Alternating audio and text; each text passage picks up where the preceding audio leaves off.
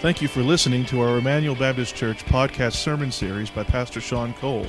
Emmanuel exists to display God's glory, declare God's gospel, and to disciple for God's Great Commission. If you have any questions about this message or would like more information about our church, you can visit our website at www.ebc-online.org. Now here's Pastor Sean. Worship time. The rest of you, I want to invite you to open your Bibles to Matthew chapter 2. Matthew chapter 2. Not Luke, but Matthew. We'll eventually get back to Luke in a few weeks. But I felt like we needed to do one more sermon related to Christmas because it is actually the day after Christmas. Jim and Della were a young couple. They were barely making ends meet. They were living in a small apartment. And it was Christmas time. And they both wanted to give each other a very special gift. But because funds were tight, they didn't know exactly what they were going to do. Della had beautiful, long, flowing hair. It was her pride and joy. It was her husband's pride and joy, her long, flowing hair. Jim, her husband, owned a shiny watch. A watch that was handed down to him by his father, who handed it down to him from his father. So it was his prized possession. So Della's long hair and Jim's heirloom watch. So it's Christmas Eve. And Della only had $2 to her name. So she was desperate to find a gift. And so she goes to a hair salon. And she has her hair cut and sells her hair for $20 to a hairdresser so that she could go buy a nice gift for Jim, a chain for his watch. So she comes home and her long flowing hair is cut, and she's so excited to begin cooking dinner on Christmas Eve. So Jim walks in and sees that his wife's hair's been cut. A little bit shocked. You cut your hair. What's going on? He freaks out because the little bit of money he had for Christmas, he went and bought all these hair accessories for her hair, thinking that this would be wonderful because she had this long flowing hair. And so here's the plot twist. Basically, she comes to him and says, I sold my hair to buy a chain for your watch. And he said, I sold my watch to buy these hair accessories for your hair. And so this is a wonderful Christmas story that shows how this husband and wife made huge sacrifices for one another at Christmas time. Now, you've probably heard this story before. Maybe in high school you read it. This is O. Henry's famous short story called The Gift of the Magi. You can go back and read the story. And at the end of the story, the narrator compares this young couple's generosity in giving gifts to each other to the Magi that gave gifts to the Christ child. The gift of the Magi. Now, let's just ask a question. Just who were these Magi? These wise men from the East. Trivia question. Were there 3 of them? We don't know. Were they astrologers? Where did they come from? Well, this is an amazing story that's recorded in Matthew's Gospel, and we find the visit of the wise men, or the Magi, from the East. So let's read Luke's account. It's only found in Luke's Gospel, Matthew chapter 2, verses 1 through 12. Now, after Jesus was born in Bethlehem of Judea in the days of Herod the king, behold, wise men. Now, your Bible may say Magi. Wise men, Magi. From the east came to Jerusalem, saying, where is he who's been born King of the Jews? For we saw his star when it rose and have come to worship him. When Herod the king heard this, he was troubled, and all Jerusalem with him. And assembling all the chief priests and scribes of the people, he inquired of them where the Christ was to be born. And they told him, in Bethlehem of Judea. For it is written by the prophet, and you, O Bethlehem, in the land of Judah, are by no means least among the rulers of Judah. From you shall come a ruler who will shepherd my people Israel. Then Herod summoned the wise men secretly and ascertained from them what time the star had appeared. And he sent them to Bethlehem, saying, Go and search diligently for the child. And when you found him, bring me word that I too may come and worship him. And after listening to the king, they went on their way. And behold, the star that they had seen when it rose went before them until it came to rest over the place where the child was. When they saw the star, they rejoiced exceedingly with great joy. And going into the house, they saw the child with Mary, his mother, and they fell down and worshipped him. Then opening their treasures, they offered him gifts, gold and frankincense and myrrh. And being warned in a dream not to return to Herod, they departed to their own country by another way. This is a story of contrasts between the Magi and King Herod. Joy to the world, the Lord is come. Let earth receive her King. Let every heart prepare him room, and heaven and nature sing. Let every heart prepare him room. That's a question for you this morning. Here's the question today. How will you receive Jesus as your King this Christmas season? I just have a quick question. Are the lights all the way up? There, that's better. Can you guys see now? I can see. How will you receive Jesus as King this Christmas? So what I want us to do this morning, just in our time together, is I want us to briefly look at the diametrical opposing contrasts, if you will, between the wise men, the Magi, and King Herod. So there's a huge contrast between these two groups. So 3 major contrasts between the Magi, the wise men, and Herod. So here's contrast number 1. Contrast number 1. The Magi were pagan Gentiles, while Herod was, quote unquote, the king of the Jews. Now, let's just think about this. When was Jesus born?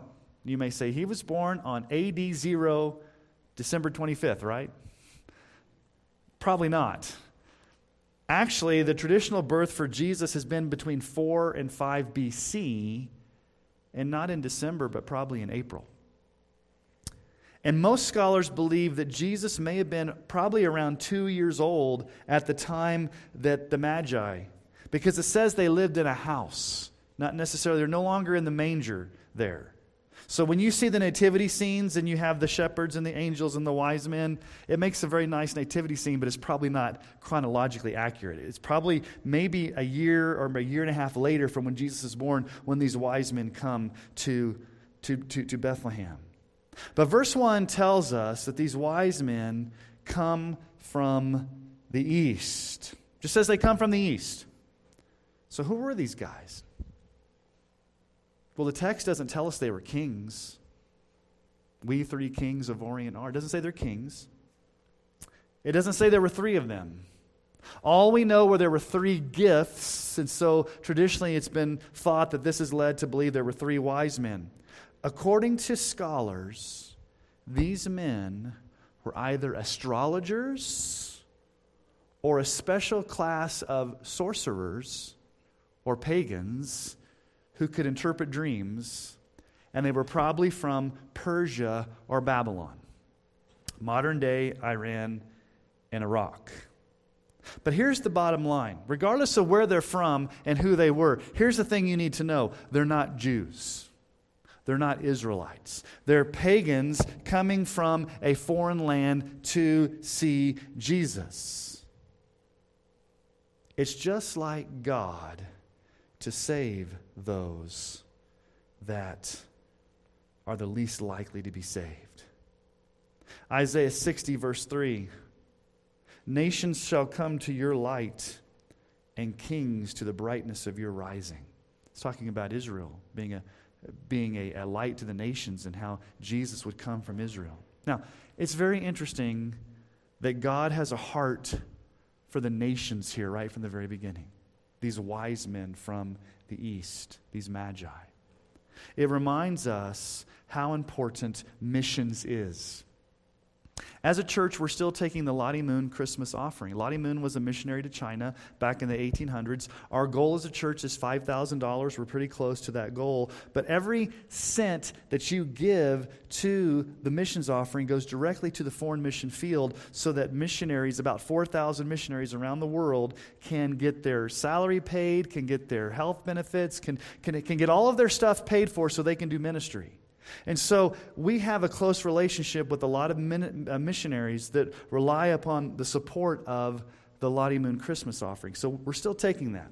But one of the things I want you to see here is that God is a missionary God. Wise men, astrologers, pagans from the east, God draws to Bethlehem, to Jesus. Now think about our world. I've shared the statistics with you before. There are probably not millions, but close to 1 billion people in our world today who've never heard the name of Jesus. They're living in closed countries, unreached people groups. They don't have a Bible in their language. They don't have a church. They don't have a missionary. And so there are people today that are living without access to the gospel. And so God is a missionary God. And so how does God get the message? Now, with the wise men, God got the message through a star. You wish it would be that easy today. We wouldn't have to send missionaries if God just sent stars. Okay? We wouldn't need any missionaries. God would just send stars and then people would come and believe in Jesus. But God has ordained for us today to have missionaries sent into these unreached people groups. So how are they going to get saved? Paul says it this way in Romans 10, 13 through 15. Everyone who calls on the name of the Lord will be saved. Okay, it's a wonderful promise. Everyone who calls upon the name of the Lord will be saved. But here's a question. What happens if they never heard? Okay, how will they call upon him whom they have not believed? And how are they to believe in him whom they never heard? And how are they to hear without someone preaching? And how are they to preach unless they are sent? As it is written, how beautiful are the feet of those who preach the good news. Everyone who calls upon the name of the Lord will be saved. Well, how are you going to call if you've never heard? And how are you going to ever hear if somebody doesn't tell you? And how's anybody going to tell you if somebody's not sent? The point is, the gospel needs to get to these unreached people groups. Carl Henry said it this way: the gospel is only good news if it gets there in time. If it gets there in time. Now, back to the Magi. They followed the star from the east to come worship the King of the Jews. Now, what are we to make of this famous star? What type of astronomical phenomenon was this star that just showed up in the east? Now, Kepler, the famous scientist, he basically pointed out that in 7 BC there was a conjunction of Jupiter and Saturn and the constellation Pisces that caused this star to happen. That has since been debunked. That's not actually what happened. Some people think it was a supernova. Some people think it was maybe Halley's Comet that just showed up and moved across the earth. Here's the point. Matthew's not a scientist, he's a tax collector. His burden is not to give us the scientific information of what the star is. The point is, it's a miracle. No matter how you slice it, it's a miracle. God sovereignly had the star show up at that point in time, at that point in history, and moved across the earth, moved across the sky to line up right above where Jesus was. Isaiah 40, 25 through 26. To whom then will you compare me that I should be like him, says the Holy One? Lift up your eyes high and see. Who created these? Okay, God says, look up and see who created these stars. Who brings out their hosts by name, calling them all by name, by the greatness of his might, because he's strong in power, and not one is missing. We looked at this last week. Not one star is missing. God sovereignly put that star there. But let's ask the question, why a star? Of all things, why a star? You go back to the book of Numbers, and it was prophesied that a star would rise out of Israel and be king. A star. Numbers 24:17. A star shall come out of Jacob, and a scepter shall rise out of Israel. Talking about Jesus, this star that would come out of Israel, that would rule. He would be king of the Jews. He would come out of the lineage of David. In other words, the star in the sky is a prophecy of Jesus being the star. And then what did Jesus say about himself in John 8:12? Again, Jesus spoke to them saying, I am the light of the world. Whoever follows me will not walk in darkness, but will have the light of life. So God sovereignly draws these pagan Gentiles who had no clue who Jesus was by sending a star in the sky to draw them to Jesus. Pagan, outsiders from an unreached people group. It shows from the very beginning that God's a missionary God that has a heart for the nations, not just Israel, but a heart for all the nations, and to bring the nations to Jesus. But let's contrast that to Herod. Is Herod a Gentile outsider? Is Herod a pagan? No. Who is Herod? He's the king of the Jews. Now, obviously, this is the time of the Roman Empire, and Caesar Augustus was the true king, but he allowed Herod to kind of be a puppet king of the area there. And Herod was a cruel dictator. He really was. He laid oppressive taxes on his people. He forced his own people to become slaves, to work on construction projects. And so God announces the birth to shepherds who are considered not very faithful people, and then he brings pagan Gentiles from the east to worship Jesus. And here you have Herod, who is the supposed king of the Jews, who's totally clueless about this. He's a Jew, and yet he doesn't know what's going on. So that's contrast number one. Here's contrast number two. The Magi were drawn to Jesus while Herod was clueless and apathetic toward Jesus. The Magi were drawn to Jesus while Herod was clueless and apathetic towards Jesus. Now, we don't know if the Magi had any formal Old Testament training. The Bible doesn't tell us, but probably not. Did these Magi know their Old Testament? Did they know the book of Isaiah? Did they know the book of Hosea? Did they know the book of Micah? Did they know all these Old Testament prophecies? Probably not. They're astrologers from a far-off country. They probably did not have the Old Testament scriptures. But God is sovereignly drawing them to worship Jesus. Now, who should have known the Old Testament scriptures? Who was raised reading the Old Testament? Who grew up in the synagogue? Herod. Herod should have known this. And he is clueless and apathetic. Notice what he says. He doesn't even know his history. Look at verse 4. When they come to him and says, we heard about this king, he's troubled. Verse 4, assembling all the chief priests and scribes, he inquired of them, where's the Christ to be born? Now, that's a dumb question if you grew up in Israel, going to the synagogues. His religious leaders had to tell him, in Bethlehem of Judea, and they quote the prophet Micah. He has no clue that the Old Testament prophesies that Bethlehem is going to be the birth of the Messiah. He's so clueless, he has to bring in his religious leaders and ask, where's this supposed to happen? I don't know my Old Testament. What's the implication of this? The implication is this: you can grow up around the church. You can grow up in a Christian family. You can grow up around the Bible and have head knowledge about who Jesus is, but never truly trust Him as your Lord and Savior and have a heart change. Doesn't necessarily mean that you're truly saved. Now, the quote here is from Micah. Verse 6 is a direct quote from Micah.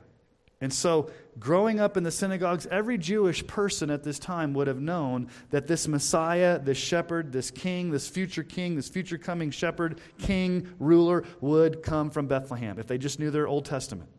Micah chapter 5, 2-5. But you, O Bethlehem, Ephrathah, who are too little to be among the clans of Judah, from you shall come forth for me one who's to be ruler in Israel. There it is.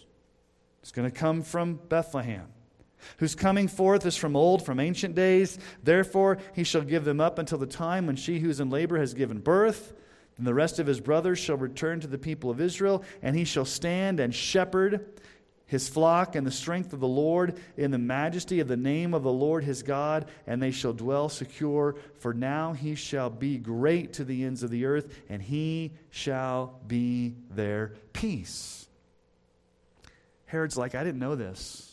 I never read this. I grew up going to synagogue my whole life. I grew up, quote unquote, the king of the Jews. I never heard this before, that the ruler's going to come from Bethlehem. He's going to be a shepherd, king. And so this king that's going to come from Bethlehem is going to be a good shepherd, as opposed to Herod, who's a bad shepherd. John 10:11, Jesus says, I am the good shepherd. The good shepherd lays down his life for the sheep. And so Herod is ruling as a dictator. Jesus will come and shepherd his people with compassion and gentleness and with love and compassion.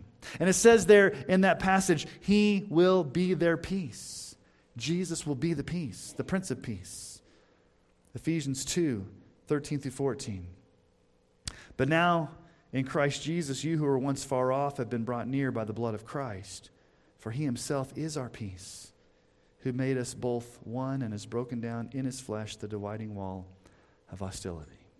Okay, Jesus is going to come from Bethlehem to rule as king. Christmas time, we have little nostalgic thoughts of the little baby Jesus in the manger. I'm not trying to be disrespectful here, but some people have the cute Ricky Bobby Talladega Nights baby Jesus thought in their minds. The little baby Jesus. And yes, Jesus was born as a baby. And yes, we celebrate his birth. But can I remind you of something? Jesus grew up.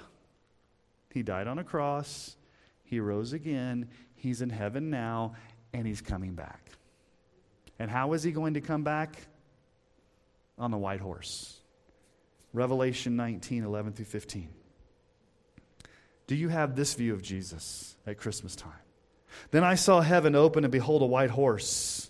The one sitting on it is called Faithful and True, and in righteousness he judges and makes war. His eyes are like a flame of fire. On his head are many diadems. That just means crowns. He has a name written that no one knows but himself. He's clothed in a robe dipped in blood, and the name by which he is called is the Word of God. And the armies of heaven, arrayed in fine linen, white and pure, were following him on white horses. From his mouth comes a sharp sword with which to strike down the nations, and he will rule them with a rod of iron. He will tread the winepress of the fury of the wrath of God Almighty.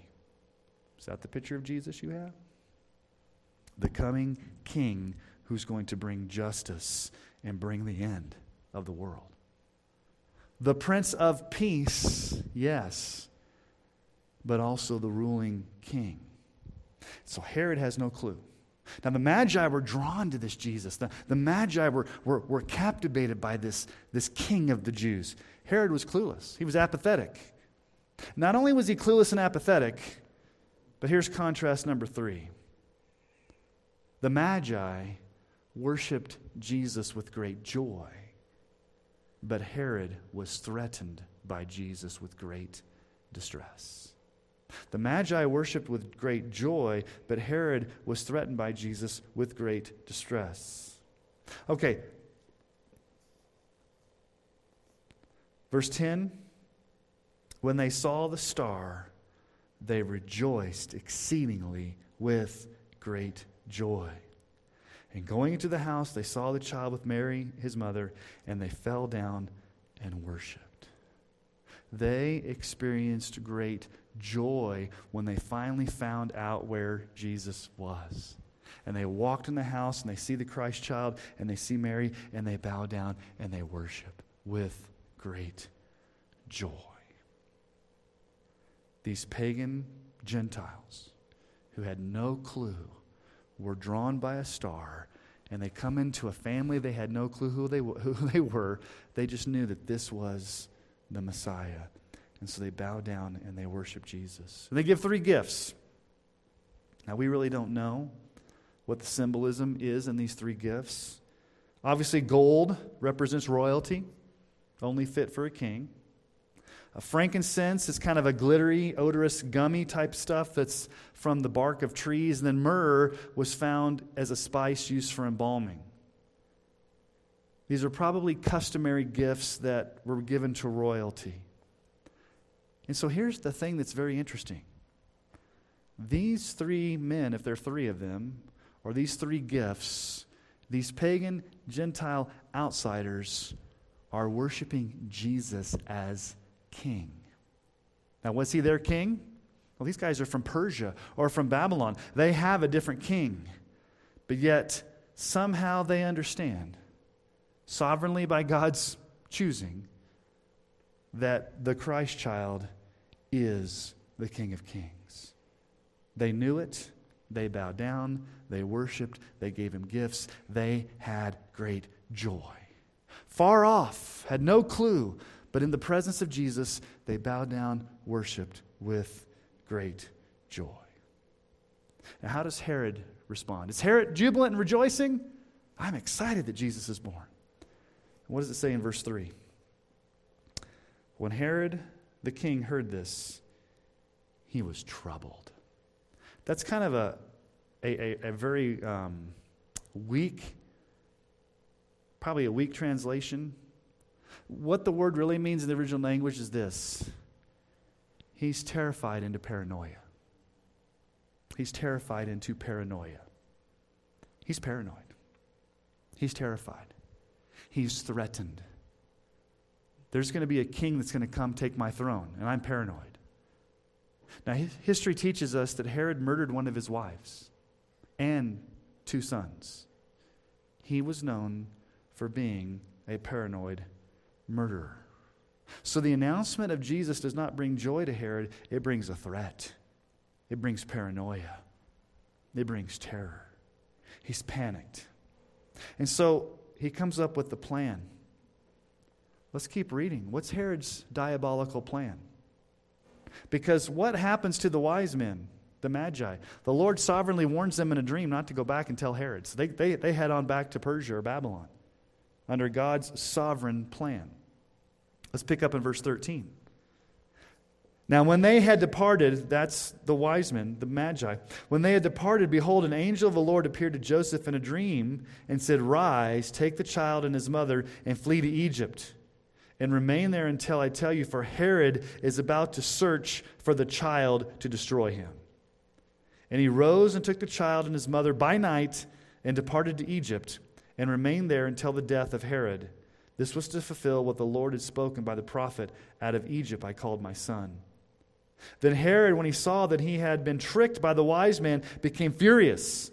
And he sent and killed all the male children in Bethlehem and in all that region who were 2 years old or under, according to the time that he had ascertained from the wise men.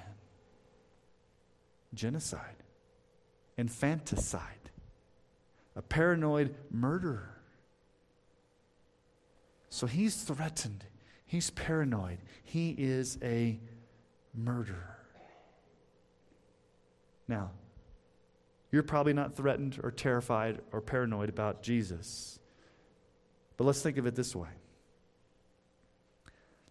Herod's the king, and he makes the rules. Herod's the one in charge. Herod lives life the way he wants to live life. And there's somebody that's coming to threaten that kingship, that lordship. So what's the implication for us? We often want to be the king of our life. We want to call the shots. We want to live the way we want to live. And when someone comes and says, "I'm going to threaten your little world, your security, your idolatries," and that person's name is Jesus as Lord, Jesus as King, when he comes and threatens that and says, "I'm the Lord," you must submit to me and live for me, and it's all about my glory, then we get threatened. So when Jesus comes to you as king, it can either do one of two things. You can bow to him in joy like the wise men did because he's your Lord, or you can be threatened and paranoid and say, back off, Jesus, like Herod did. Because Jesus comes as king to tell you to die to yourself. Give up all rights. Surrender to him. Luke 9:23-25. This is Jesus. He said, if anyone would come after me, let him deny himself, take up his cross daily, and follow me. For whoever would save his life will lose it, but whoever loses his life for my sake will save it. For what does it profit a man if he gains the whole world and loses or forfeits himself? When Jesus as king comes to you and says, I'm the Lord, I'm the king, I call the shots, I'm the one in charge,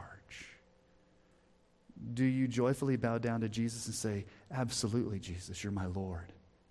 I'll follow you wherever you go. I'll give up all rights. I'll deny myself daily and take up my cross. Or are you like Herod where you say, no, thank you, Jesus. That threatens me. That makes me uncomfortable. Don't you dare come close and have rights over my life. I'm the king. I'm the one in charge. This passage of Scripture shows us from the very beginning that Jesus would be treated with hostility, resentment, and persecution. It starts right here. So much so that they had to flee to go to Egypt. So from the very beginning, men have wanted to kill Jesus. The king wanted to kill Jesus from the very beginning. And his entire life was one of men wanting to kill him. The Pharisees plotting, the scribes plotting. And eventually it happened. In essence, Jesus was born so that he could suffer and die. But I want you to notice what Jesus is called here. Verse 2. Where is he who has been born King of the Jews? King of the Jews. Jesus is called King of the Jews here in the beginning of his life. The only other place this is given to Jesus is when? At his crucifixion. The sign above his head that says King of the Jews. Matthew 27:37. Over his head they put the charge against him which read, this is Jesus, the King of the Jews. He was born the King of the Jews, and he died the King of the Jews. And every time in between, people were threatening Jesus' life. But here's where God's sovereignty comes into play. When Jesus is an infant, God sovereignly spares Jesus' life by giving Joseph a dream, and they escape to Egypt. God intervenes and says, it's not time. It's not time for Jesus' death. No matter how hard Herod wanted to kill Jesus, it was not God's sovereign timetable. God protected, God spared Jesus. They went to Egypt. 33 years later, the Father did not spare Jesus' life. The Father did not intervene. The Father did not stop the assault. Instead, Jesus went to the cross. God did not spare his one and only Son, but gave him up for us all as King of the Jews to suffer. What Isaiah 53, 4-7 says. Surely he's borne our griefs and carried our sorrows. Yet we esteemed him stricken, smitten by God, and afflicted. But he was pierced for our transgressions. He was crushed for our iniquities. Upon him was the chastisement that brought us peace. And with his wounds we are healed. All we like sheep have gone astray. We've turned every one to his own way. And the Lord has laid on him the iniquity of us all. He was oppressed and he was afflicted. Yet he opened not his mouth, like a lamb that's led to the slaughter, and like a sheep that before it shears is silent. So he opened not his mouth. In the O. Henry story of Jim and Della, The Gift of the Magi, they gave each other a sacrifice. Della sacrificed her hair and Jim sacrificed his watch because they loved each other so much. And in our text here, the Magi, who were drawn from a foreign land, came and worshiped Jesus as the King with great joy. And so everybody gives gifts at Christmas. The Magi gave gifts. Jim and Della gave gifts. You probably exchanged gifts over the past couple of days. But what if I were to tell you the greatest gift is the gift that God gave when He gave His only Son? I read it earlier, 1 John 4:10. And this is love. Not that we've loved God, but that He loved us and sent His Son to be the propitiation for our sins. God loved us first. God did not wait for us to get our act together before He sent Jesus. God did not look down and say, I wish those humans would just clean up their act, and then eventually I'll deal with them. No, God took the initiative. God took the initiative. God sent Jesus. Jesus went willingly. God gave His only Son to be the propitiation, to take the wrath, to take the justice, to take the penalty that we deserved in our place. God spared no expense in giving Jesus, His one and only Son. When Jesus was a baby, God spared Him death in Egypt. Hanging on the cross, God did not spare Jesus. Romans 8:32 says this: He who did not spare His own Son, but gave Him up for us all, how will He not also with Him graciously give us all things? At the cross, God did not spare His Son, but He gave Him up that we might receive all things, all the blessings of salvation. He rules the world with truth and grace and makes the nations prove the glories of His righteousness and wonders of His what? Love. Are you in wonder of His love? Are you in wonder of His love? It's a kind of a trite thing. God is love. God loves us. God sent His Son. We say this all the time as Christians. And it should never get old. We should never get over the fact that God so loved us that He sent Jesus. Are you in wonder of His love? Are you like the Magi that were drawn by the Father to bow down and worship the King of Kings with great joy? Does Jesus bring you the greatest joy? Or does Jesus threaten your security? Do you love Jesus being your Lord? Or do you balk and resent Jesus being your Lord? Do you willingly bow before Him as King? Or do you say, Jesus, don't intrude into my life. I'm the King. May this Christmas be a season where your heart has prepared Him room. Let earth receive her King. May we be in wonder of His love. Let me ask you to bow your heads this morning. I'm so thankful that this account is in our Bible, because you very easily could have dealt with the nation of Israel, and you could have dealt with shepherds that were in Israel, and it could have been very localized to Israel, to just the Jewish people. But Lord, from the very beginning, even all the way back to what you promised Abraham in Genesis 12, that all the families of the earth would be blessed through you, you reached out sovereignly to some pagan astrologers and brought them to worship Jesus. And Lord, that gives us great hope, because I don't think many of us in this room are Jewish. You brought us to yourself as those that were pagan outsiders, that we would bow down and worship Jesus just like the Magi.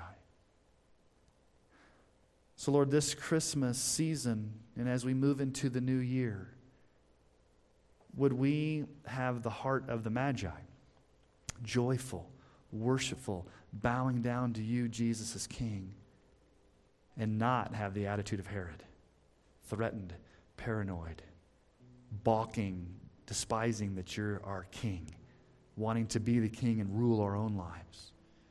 Will we submit to you, Jesus, as our King? So Lord, help us in our hearts receive you as King,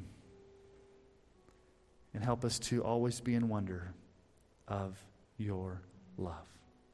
Thank you, Father, that you did not spare Jesus on the cross, but you gave him up for us all, that we might have forgiveness, we might have eternal life, we might have all the blessings that come from our salvation. So Lord, as we close out this Christmas season, we want to say we love you, Jesus. We honor you. We praise you. We submit to you. You are our King. And it's in your name that we pray these things, Jesus. Amen.